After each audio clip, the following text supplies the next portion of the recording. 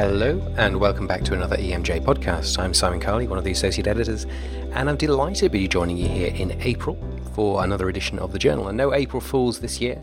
I once did publish an EMJ article on April Fools called Scouting Out Competencies, if you ever want to go and have a look at it. Interesting paper. It was a spoof paper on whether or not we should have badges on our uniforms to say which skills we had. I thought it was ridiculous, but I actually got letters from people saying, that's a really good idea, we should do that. And then we had workplace-based assessments and competencies and portfolios, so who knows what we'll get in this month's journal. Well, it's not April Fool's, it's proper serious stuff in the EMJ as usual, another great issue for April. And this month's primary survey was done by Mary Dawood. Now, we're going to kick off with ideas and thoughts around organ donation in the ED. And this is something which, well, I think we need to think really hard about whether or not we can do this and whether we can do it better. I'm married to a transplant surgeon, so I recognise the tremendous importance of organ donation and tissue donation. But it's a difficult, sensitive and daunting conversation to take place in the ED when somebody's died. The circumstances of that conversation means that it's usually occurring subsequent to breaking bad news of death or imminent death. And broaching the subject of organ donation can seem ill-timed, insensitive, and it's difficult for even the most skilled clinicians, which I think is why it puts people off. Even so, it's a core competency in emergency medicine, as is the management of patients in the final stages of life, and we have a duty as healthcare professionals to explore this potential that can save other people's lives or dramatically change the quality of their life. So in the UK in 2015 to 2016, they had a record number of organs donated and transplanted, but the consent rate is still one of the lowest in Europe. At the end of 2015, there were nearly 7,000 people waiting for a transplant. 429 died whilst waiting, and a further 807 were removed from the list, most likely due to deteriorating health. And that's despite ongoing teaching of ED staff and expert support from specialist nurses. Opportunities for organ donation can still be lost in the urgency and fast pace of the ED, as well as the perceived difficulties in managing the logistics of donation before death or donation after circulatory death. Outcomes from donation before death are better, but an ongoing shortage of organs is seeing the reintroduction of a long abandoned practice of donation after circulatory death. This month's issue includes a very informative paper by Gardner and colleagues, along with a commentary by Bernard Foy, who's one of my colleagues in Manchester, who is an absolute super chap who knows a huge amount about organ donation. He's an ICU stroke EM physician, and he works with families and other people. He's just such a nice man and has done some amazing work improving organ donation locally.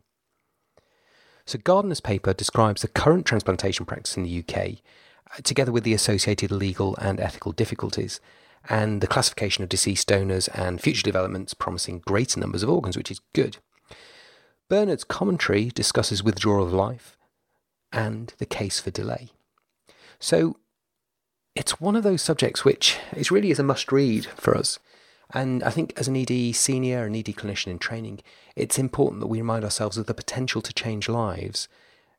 It's enormous, potentially. And the urgency for organ donation is perhaps greater than ever as we live longer and we have better technologies to support and deliver transplantation.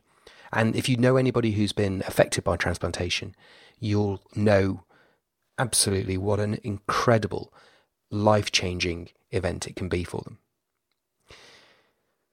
That takes us over to issues of money.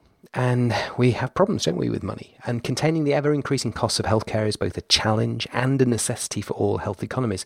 And we're constantly reminded by those money masters around us that we have to find more effective and more cost-effective ways of delivering care. In the minds of many clinicians, cheaper consumables often equate to poorer quality, so it's pretty interesting to read a paper this month by Riguzzi et al. From San Francisco, comparing the cost of commercially produced ultrasound gel, which is relatively expensive, with an alternative cornstarch-based gel. They found that the cornstarch-based gel costs less than 10 cents a bottle, produced images of similar quality to those from commercial gels, which cost about $5. That's a big difference. Considering the amount of jelly we use, it's a big difference.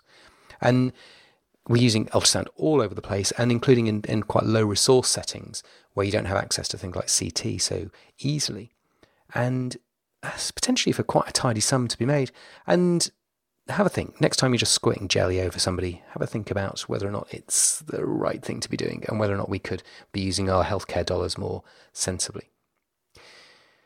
Then we go over to a paper on sepsis. It's obviously a big topic in emergency medicine, and there's lots and lots of effort going into sepsis management, which is good. And in a way, we could think that life-saving treatment for sepsis is relatively straightforward, and we could save so many more lives if treatment was started in a timely way. It's therefore an ongoing concern that so many people still die from sepsis every year, and the numbers, when you look at them, are pretty frightening. The difficulty, of course, is spotting this condition as soon as a patient presents, so that we need to ask whether our triage systems are sophisticated enough to do that. So Graf and colleagues in this month's EMJ in Germany looked at the Manchester triage system to assess its effectiveness in identifying septic patients, and they found that the MTS, Manchester Triage Score, has some weaknesses with respect to priority in patients with sepsis, and the discriminators for identifying systemic infection are insufficiently considered. It's interesting, the MTS is widely used and similar versions are around. So we need to have a think about triage systems and how we can improve detection of sepsis. But I declare a conflict of interest here, of course. I work in Manchester. It's always a tricky thing when you look at whether or not triage systems are identifying specific diseases, because the purpose of a triage system is to rate the urgency, in the ED at least, of how quickly that patient needs to be seen. And that's not the same as whether they need admission or whether they die or whether they have any specific complaint. So when we look at triage systems, we just need to be cautious that we're not actually testing one system against something which it was never really designed to do. So have a think about that. Keep that in mind. Have a read of the paper. It's quite interesting. Back to weights again next. We're all interested in weighing patients, and you'll remember that last month we had a paper looking at the estimation of weight in children. And it seems to be a big issue for a lot of people, and some EDs now even have high specification trolleys that have built-in scales for the patients. I've seen these in Burns units in the past, but I've not had experience of using them myself. And most of us won't. Most of us have probably never really worked with that level of sophistication, and we often estimate patients' weights in the emergency situation. Not terribly good at it. And it's a bit of a concern when using time-critical drugs that require precise dosing according to weight. So it was an interesting paper in this month's issue from Catamol et al. And colleagues in the UK that aim to develop and validate an accurate method for estimating weight in all age groups using mid-arm circumference. Interestingly, they derived a simplified method of mid-arm circumference-based weight estimation from a linear regression equation. Oh, here we go. Weight in kilograms equals 4 times the MAC in centimetres minus 50. Actually, most formulas that come out of linear regression, that's a pretty easy one. Even I could probably remember that. And you could certainly have it on an app. And they found that that formula is at least as precise in adults and adolescents as commonly used pediatric weight estimation tools in children. And the authors advised that a gender-specific model would improve precision, but this would require a tape or a smartphone. So the study is well worth a read as a more accurate way of estimating weight is to be welcomed, especially as we get rising obesity levels. And that means we've got to be a little bit more careful about estimating weights. I think as an aside, I've always been an advocate of just weigh them. So, I mean, if you can weigh the patient, then do so. So estimates are great, but unless there's a really good reason why you can't actually physically weigh the patient, then just get on and do it. So MAC could be a good thing for the patient who can't get off the trolley or too heavy to lift, but if you can weigh the patient, do so. So lastly, we're going to have a look at the adaptive design of clinical trials in the ED. And if you've been involved in research in the past, I'm sure many of you will be, you'll know that conducting and sustaining clinical trials in the ED can be really difficult for a whole variety of different reasons. I mean, one reason it may relate to the fixed nature of the designs that are traditionally used in ED trials, where conduct and analysis are outlined at the outset and not really examined until the end. And that's pretty typical, really. And it's actually what a lot of funding and ethics groups look for. So it's difficult to move away from that. But the fixed design may, in many instances, take too long and be both costly to patients and staff. So maybe we need to consider alternative ways of doing this in the ED. It might be more effective, and it might be more conducive to the environment that we have to work in. So in this issue, Flight et al. Have hypothesized that the majority of published EM trials have the potential to use a simple adaptive trial design where you do a planned interim analysis and you factor that in to determine whether the study should be stopped or modified before recruitment is complete.